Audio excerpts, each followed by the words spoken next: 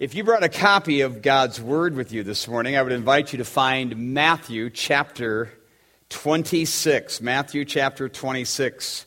I'm going to read a large chunk of Scripture, and we're going to skip some as we go, but we'll try to grab all of the context as well, at least parenthetically and sort of summarization at least. Matthew 26, and we're going to pick it up in verse 20.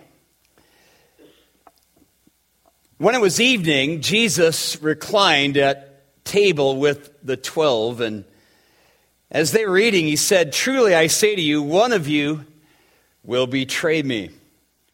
And they were very sorrowful and began to say to him, say to him one after another, "Is it I, Lord?"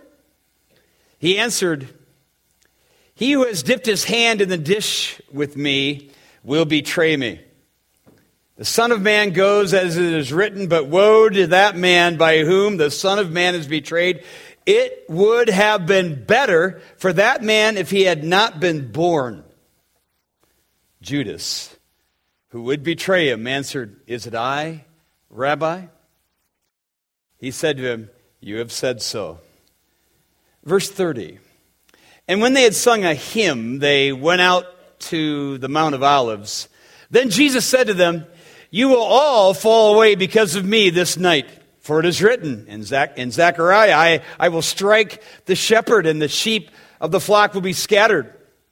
But after I am raised up, I will go before you to Galilee." Peter answered him, Though they all fall away because of you, I will never fall away."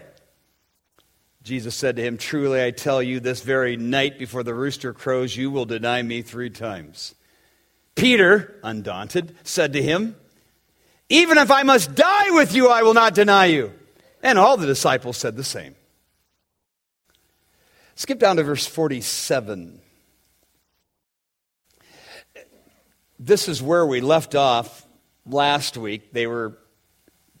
Before that, he's in Gethsemane, he's praying, he surrendered to Father God. He told the inner 3, Peter, James, and John, "Let's get up, let's go. My betrayer's at hand." And sure enough, verse 47, while he was still speaking, Judas came, one of the 12, and with him a great crowd with swords and clubs from the chief priests and the elders of the people. When you gather together all the people that were in the temple precinct, the chief priest would incorporate the chief priest, the guards, the captain of the guard, the treasurer.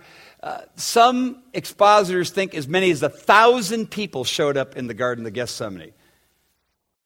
So there were a lot of people here. And they look like it's a mob scene. Verse 48, now the betrayer had given them a sign saying, "The one I kiss is the man. Seize him." And he came up to Jesus at once and said, "Greetings, Rabbi." And he kissed him. Jesus said, "Friend, do what you came to do." And they came and laid hands on Jesus and seized him. And behold, one of those who were with Jesus stretched out his hand and drew his sword. We know this was Peter because John tells us that, writing some 30 years later. And struck the servant of the high priest and cut off his ear. You can be sure Peter was going for his head. He wasn't even very good at that. Then Jesus said to him, "Put your sword back in your place. For all who take the sword will perish by the sword. Do you think that I cannot appeal to my Father, and he will at once send me more than 12 legions?" That's 72,000 angels. 2 Kings tells us that one angel killed 185,000 men. So just imagine what Jesus is referring to here. That I can call 12 legions of angels, but how then should the scripture be fulfilled? That it must be so. At that hour, Jesus said to the crowds, "You've come out as against a robber with swords, clubs to capture me?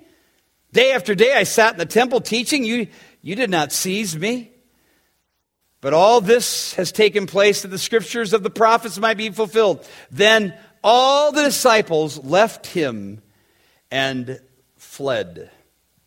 Then those who had seized Jesus led him to Caiaphas, the high priest, where the scribes and elders had gathered, and the courtyard of the high priest. And going inside, he sat with the guards to see Peter that is, and Peter following him at a distance as far as the courtyard of the high priest, and going inside, he sat with the guards to see the end.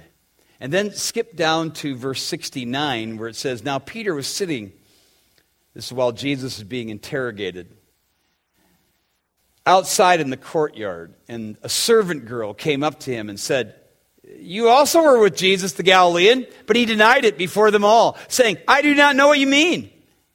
And when he went out to the entrance, another servant girl saw him and said to the bystanders, this man was with Jesus of Nazareth. And again he denied it with an oath, I do not know the man. After a little while, the bystanders came up and said to Peter, certainly you too are one of them, for your accent betrays you. Then he began to invoke a curse upon himself and swear, I do not know the man. And immediately the rooster crowed, and Peter remembered the saying of Jesus, before the rooster crows, you will deny me 3 times. And he went out and wept bitterly. I'm going to add just a couple more verses in the 27th chapter, verses 3 and 4. It says, then when Judas, his betrayer, saw that Jesus was condemned, he changed his mind and brought back the 30 pieces of silver to the chief priest and the elders, saying, I've sinned by betraying innocent blood. They said, what is that to us? See to it yourself. And throwing down the pieces of silver into the temple, he departed and went and hanged himself. Any study of the passion of Jesus, this account will reveal that more than one person was on trial. As Jesus faced his persecutors and shined, his disciples were dealing with their own trials, and they were losing badly. In fact, after predicting one of them would be a betrayer, he promptly announced to them, we saw that all of them would flee. They would all fall away on that night. Verses 31 and of course verse 56 says that's exactly what happened. They all bugged out. There's no way to imagine when Jesus announced to his disciples that they would all fall and one would betray and Peter would deny. There's no way to capture the psychological struggles that were going on in their hearts and minds. But whatever it was, Peter broke the ice with his loud, confident boast. I don't know what these bozos are going to do, but you can count on me. You can mark that under famous last words. In fairness, they all joined Peter. We saw that in verse 56. Verse 35, where they declare their loyalty just before they ran. But Peter would take it a step further, a lot further. And Judas would not take a step, he would take a plunge, literally, that would end up in the abyss. The subplots to this passion account are fascinating. They're very intriguing. You have fearful disciples, you have murderous religious leaders, you have Pilate who turns out to be a sort of a mixed bag of fear and power monger and a wimp at the same time. And then you have Peter and Judas and Satan, who is both behind and within so much of the evil that goes on here. In particular, in the lives of Peter and Judas, who really are a tale of two men. And while Jesus is the focus of the Passion account, there's absolutely no question, but that God would have us look at the character of these two men, who not only stand in stark contrast to our Savior, but in the end, they stand in contrast to one another, though their sins are remarkably similar. In some ways, the trials of Peter and Judas are the trials of us. In both cases, and in ours, it all boils down to the way in which we respond to Jesus. So a couple of insights as we go, actually about 5 of them I want to give you this morning as we look at Peter and Judas, in contrast to Jesus, of course. And there's some strong warnings here. I'm going to just warn you ahead of time. First, and just from the cursory reading of this, both Peter and Judas were directly impacted by Satan. Peter was a follower of Jesus. Judas was not. Remember we saw last week, Jesus in his very careful wording said weeks earlier, if not months, he said, you who have followed me will sit on 12 thrones. Remember that? Very careful in his wording, because Judas had not followed, not in his heart anyway, Jesus. To put it differently, Peter was an internal follower of Jesus. Judas was an external follower of Jesus. Theologians and expositors debate the extent of demon activity in the life of Christians. We're all very interested in that.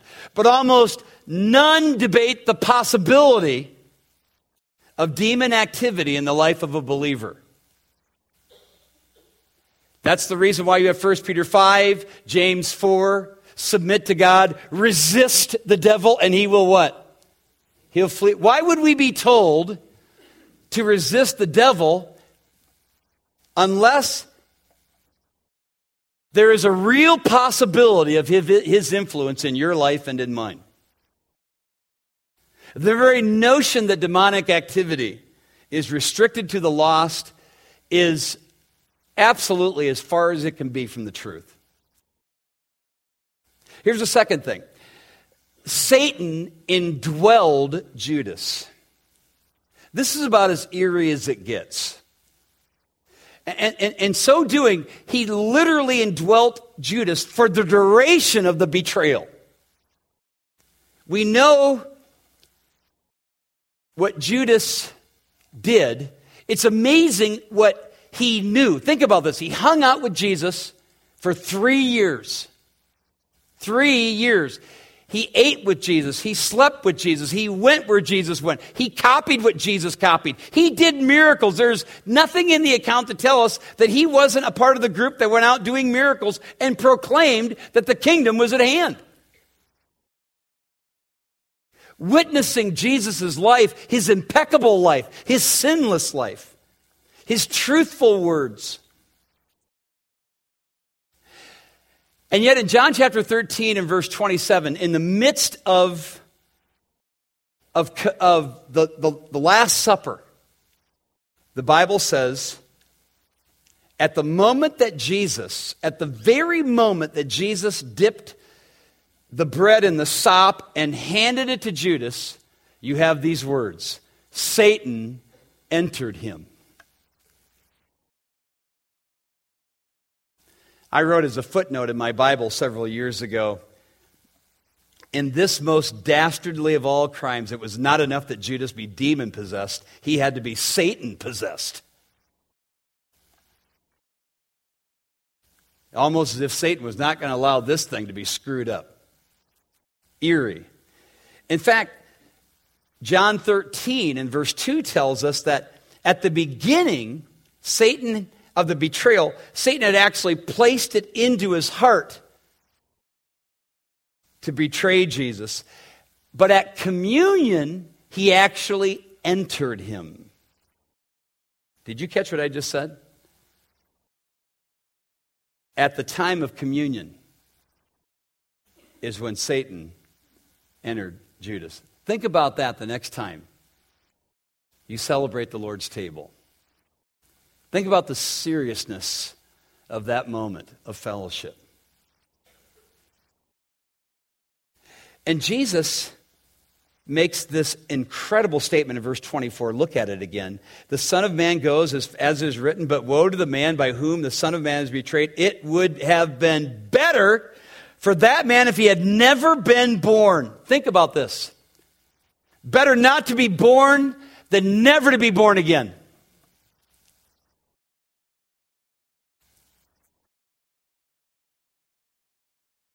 I know that's a strong statement, but that's a true statement. Isn't it true of all of us? If Jesus would say of Satan, it would be better for that man never to have been born. Then it's true of everyone who refuses to place their faith in Jesus Christ. Better not to be born than not to ever be born again. You can tweet that. Listen, friend, the odds of Satan indwelling you, if you refuse to believe in Jesus, are slim to none. But the odds of Satan being with you forever are virtually 100%.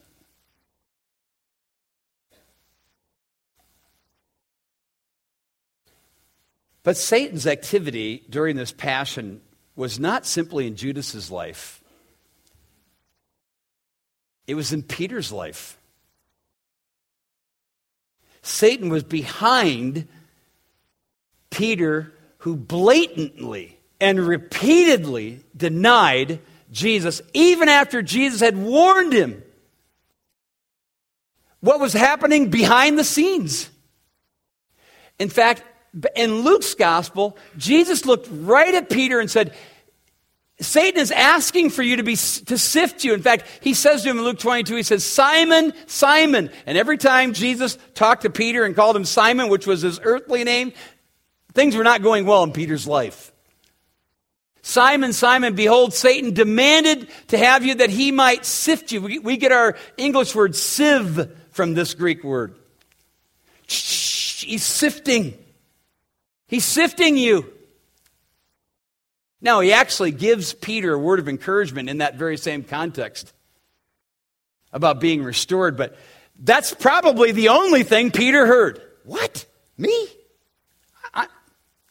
I'm the most loyal guy you got, Jesus. And it wasn't the first time. Remember, right after Peter just ascended to the heights when, the one day Jesus had all of his disciples together and he said, who do people say that I am? And they were going through a plethora of prophets, Jeremiah, Elijah, one of the other prophets. And but who do you think I am? And Peter just, always the one to jump to the gun. Hey, you're the Christ. You're the Son of the living God. And Jesus said, that you're blessed are you, Peter, Simon, Bar-Jonah, Peter. You didn't come up with that on your own. My Father gave that to you. And, Peter just, he's feeling pretty good about himself because Jesus specifically identified him. And then Jesus said, after this, the Son of Man's going to go. He's going to be he's going to be betrayed. He's going to hang on a cross. Peter said, oh, no, not you, Jesus. At which Jesus, this is in the same time frame. Jesus says, get behind me, Satan. How would you like to have somebody say that to you? Identifying the source behind your comment. So, Satan was behind Peter in his blatant denials.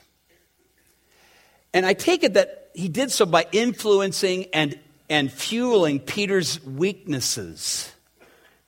In the upper room, later on in Gethsemane in the garden, and throughout the first trial of Caiaphas, where he stood, behind but yet within sight. For what it's worth, Satan's influence on those who know Jesus, and that would be a number of you, seems to be in the realm, listen very carefully what I'm saying to you here. Satan's influence on those who know Jesus seems to be in the realm of pride and attempting spiritual things in the flesh. Mark it down. Because everything coming out of Peter's mouth sounds pretty good, don't you think? I'm with you. Even if you didn't even know the story, but just sort of heard about it and you could just jump into the drama in the garden. You see this mob coming out. They got clubs, they got swords, they got lanterns. They're coming after Jesus. There's up to 1,000 of them. And here comes Peter taking his sword out of his scabbard, and whoosh, takes the ear off the dude. If that's the first scene you see, you might think, he's a pretty cool guy. protecting his master.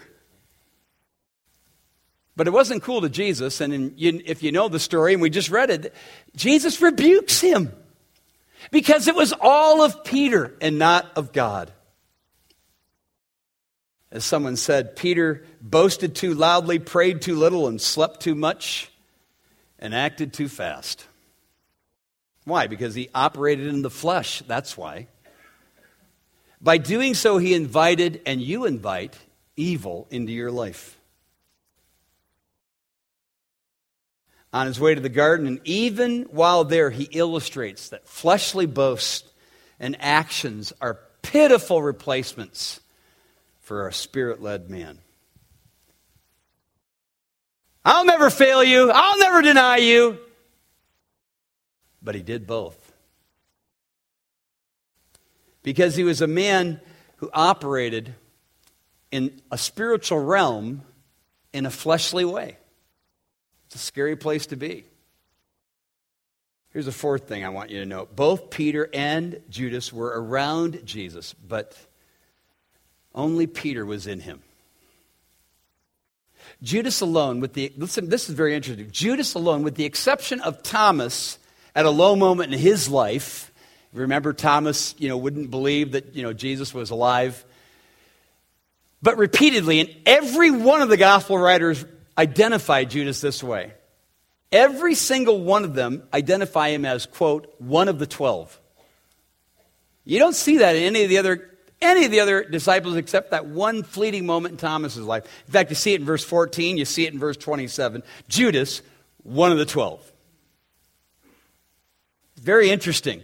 There almost seems to be a particular stress in the gospel writers to point out that he was among the followers of Christ, but never truly a follower, which probably distinguishes and defines some of you.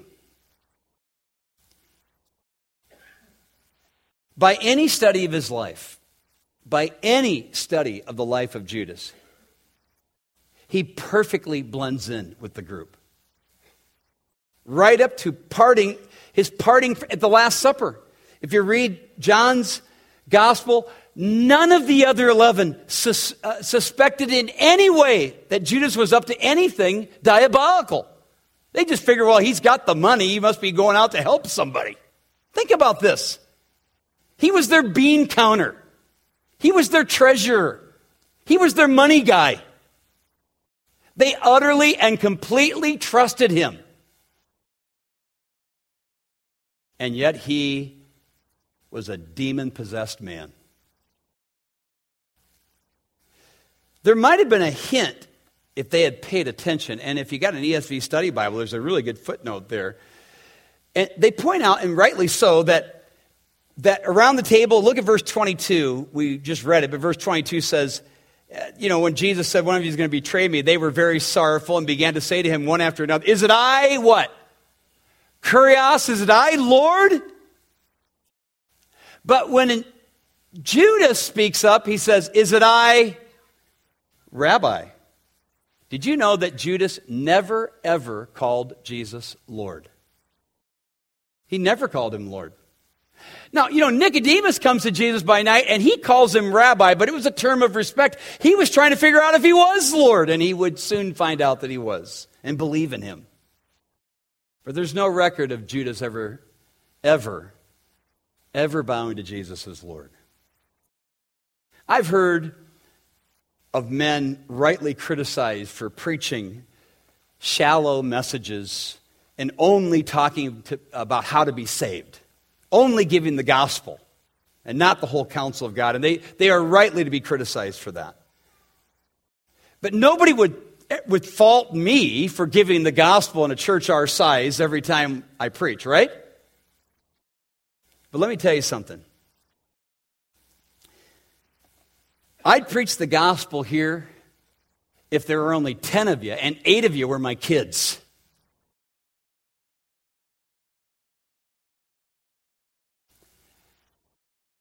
The plain fact is that some of you are like Judas. You are among the group, but you're not in the kingdom.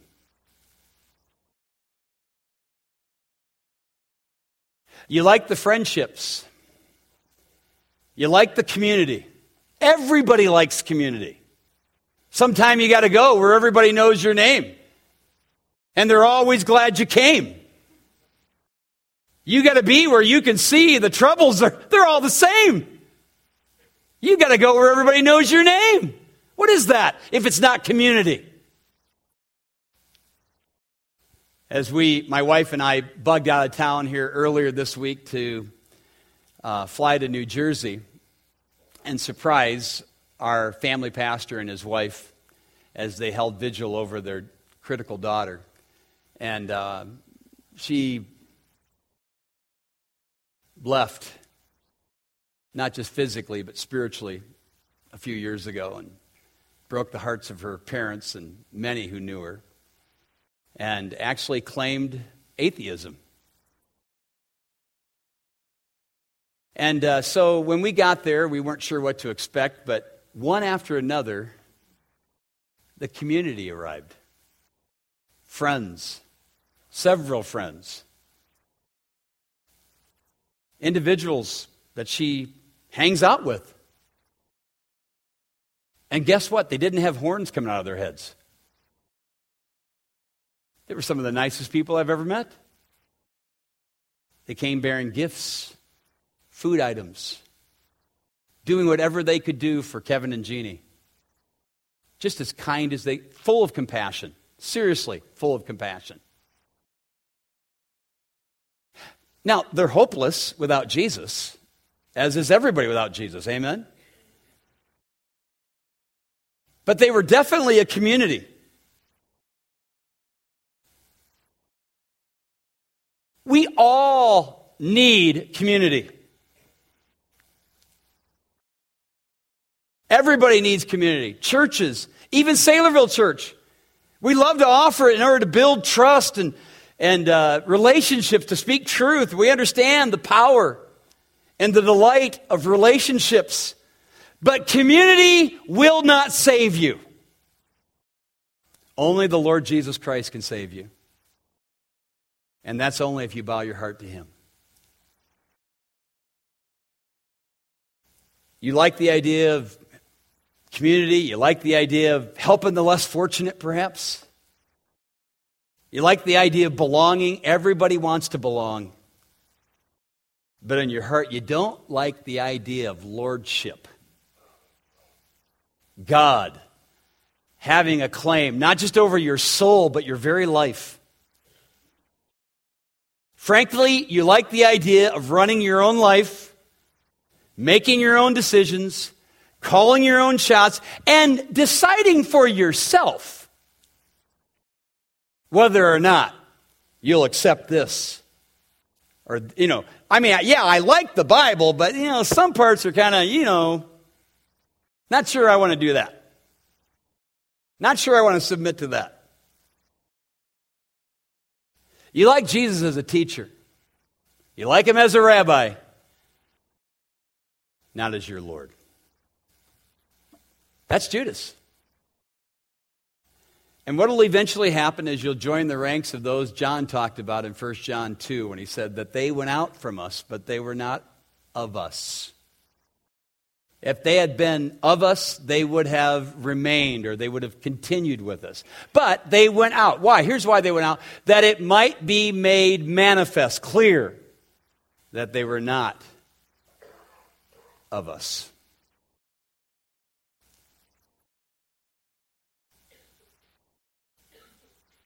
Here's the last thing I want to say about these two guys. Both Peter and Judas deeply regretted, but only Peter repented. They both felt awful. Both of them miserably failed Jesus. Both regretted, only one repented. One went out and hung himself, which is what guilt-ridden, unforgiven, don't know where to turn with my sin kind of people will do. The other went out and wept bitterly, broken, contrite, and truly repentant.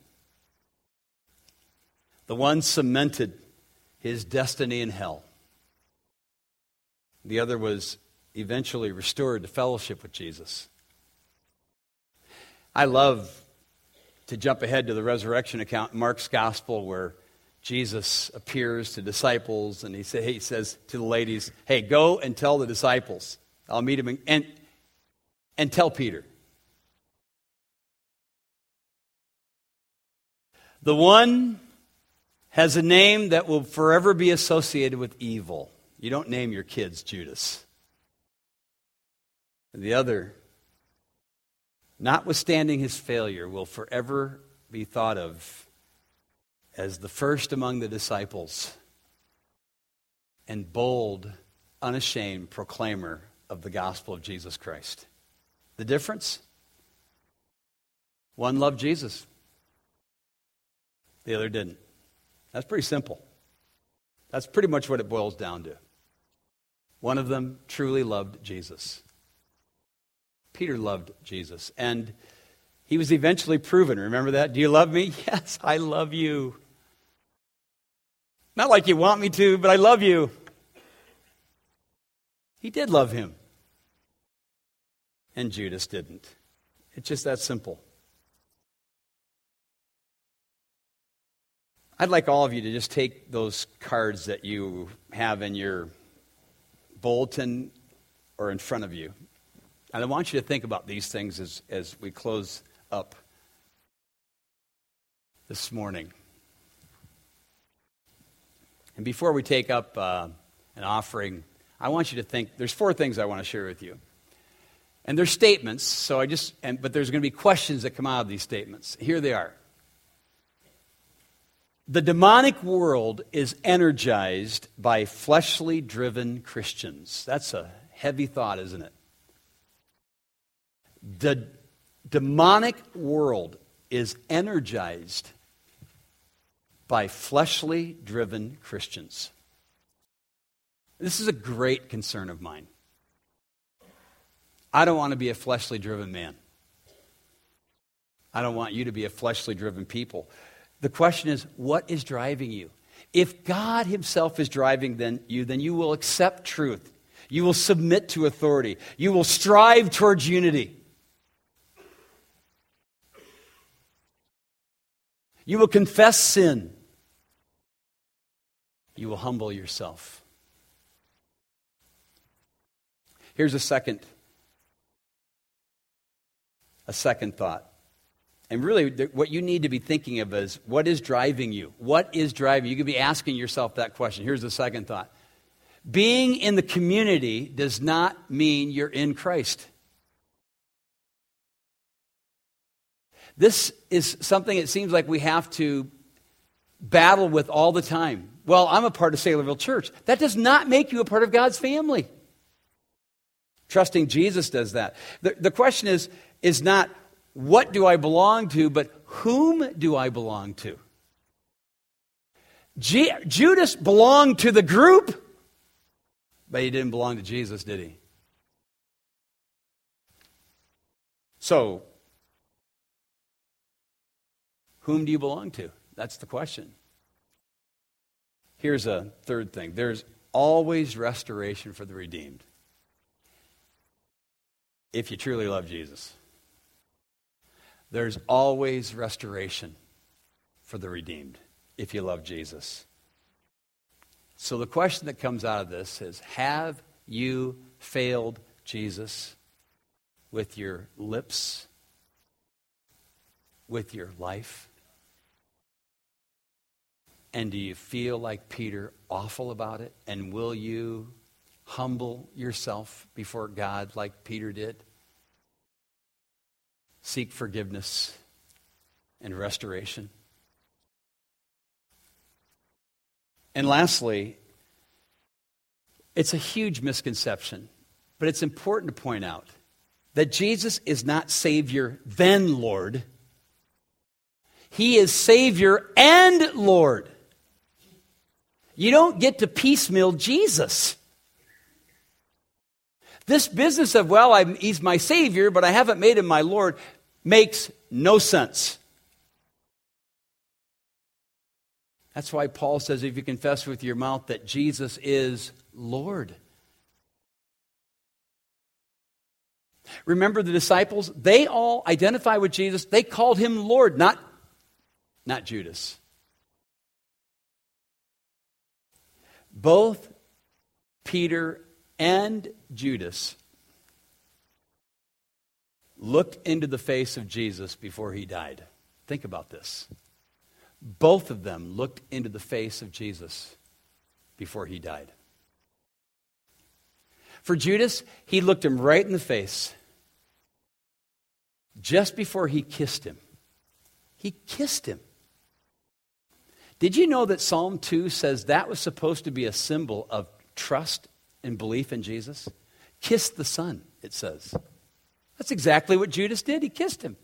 The very thing that was meant to depict trust and love and affection, Judas did with a cold, hard heart. Last time he ever saw him. And Peter, on his third denial, according to Luke, we do have a picture. I said, go ahead and put it up if you can find it. On his third denial, remember,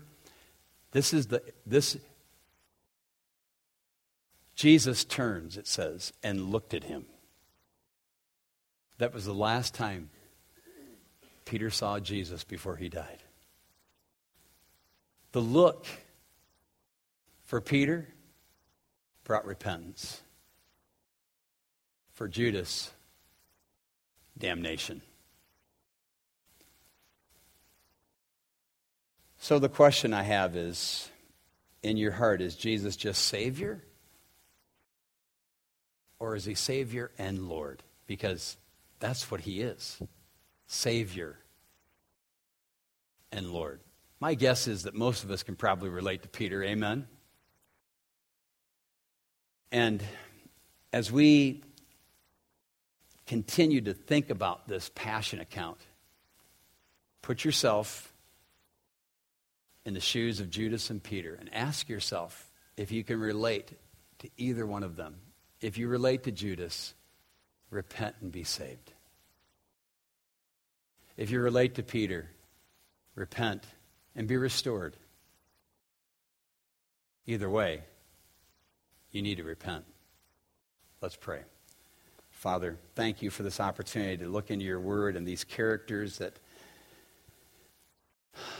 are so contrastive to our perfect Lord Jesus during his trial.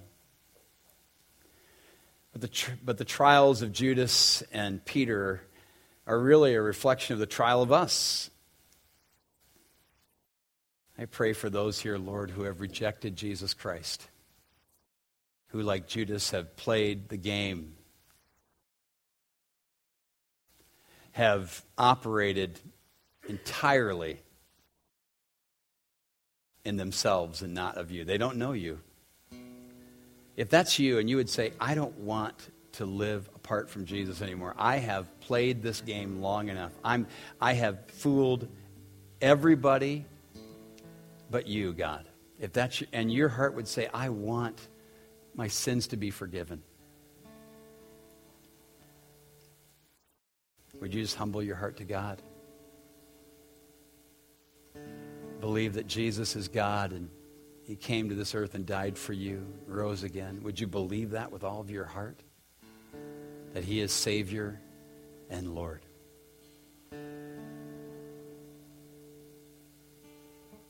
And if you're really relating to Peter today because of some miserable failure in your life, some of you have just done some just bozo things, sinfully, and you're sorry, and you're broken, and God sees your heart, so don't worry about that. He sees your motivations. He sees everything about you, so just acknowledge that for him, to him. And maybe you're not really guilty of anything just terrible. It's just you've just been operating in the flesh. Everything you do, even spiritual things, are just pretty much according to your way and not God's. Well, that's an eerie thing because you're inviting demonic activity if that be the case. Would you ask for forgiveness and seek to truly walk with God?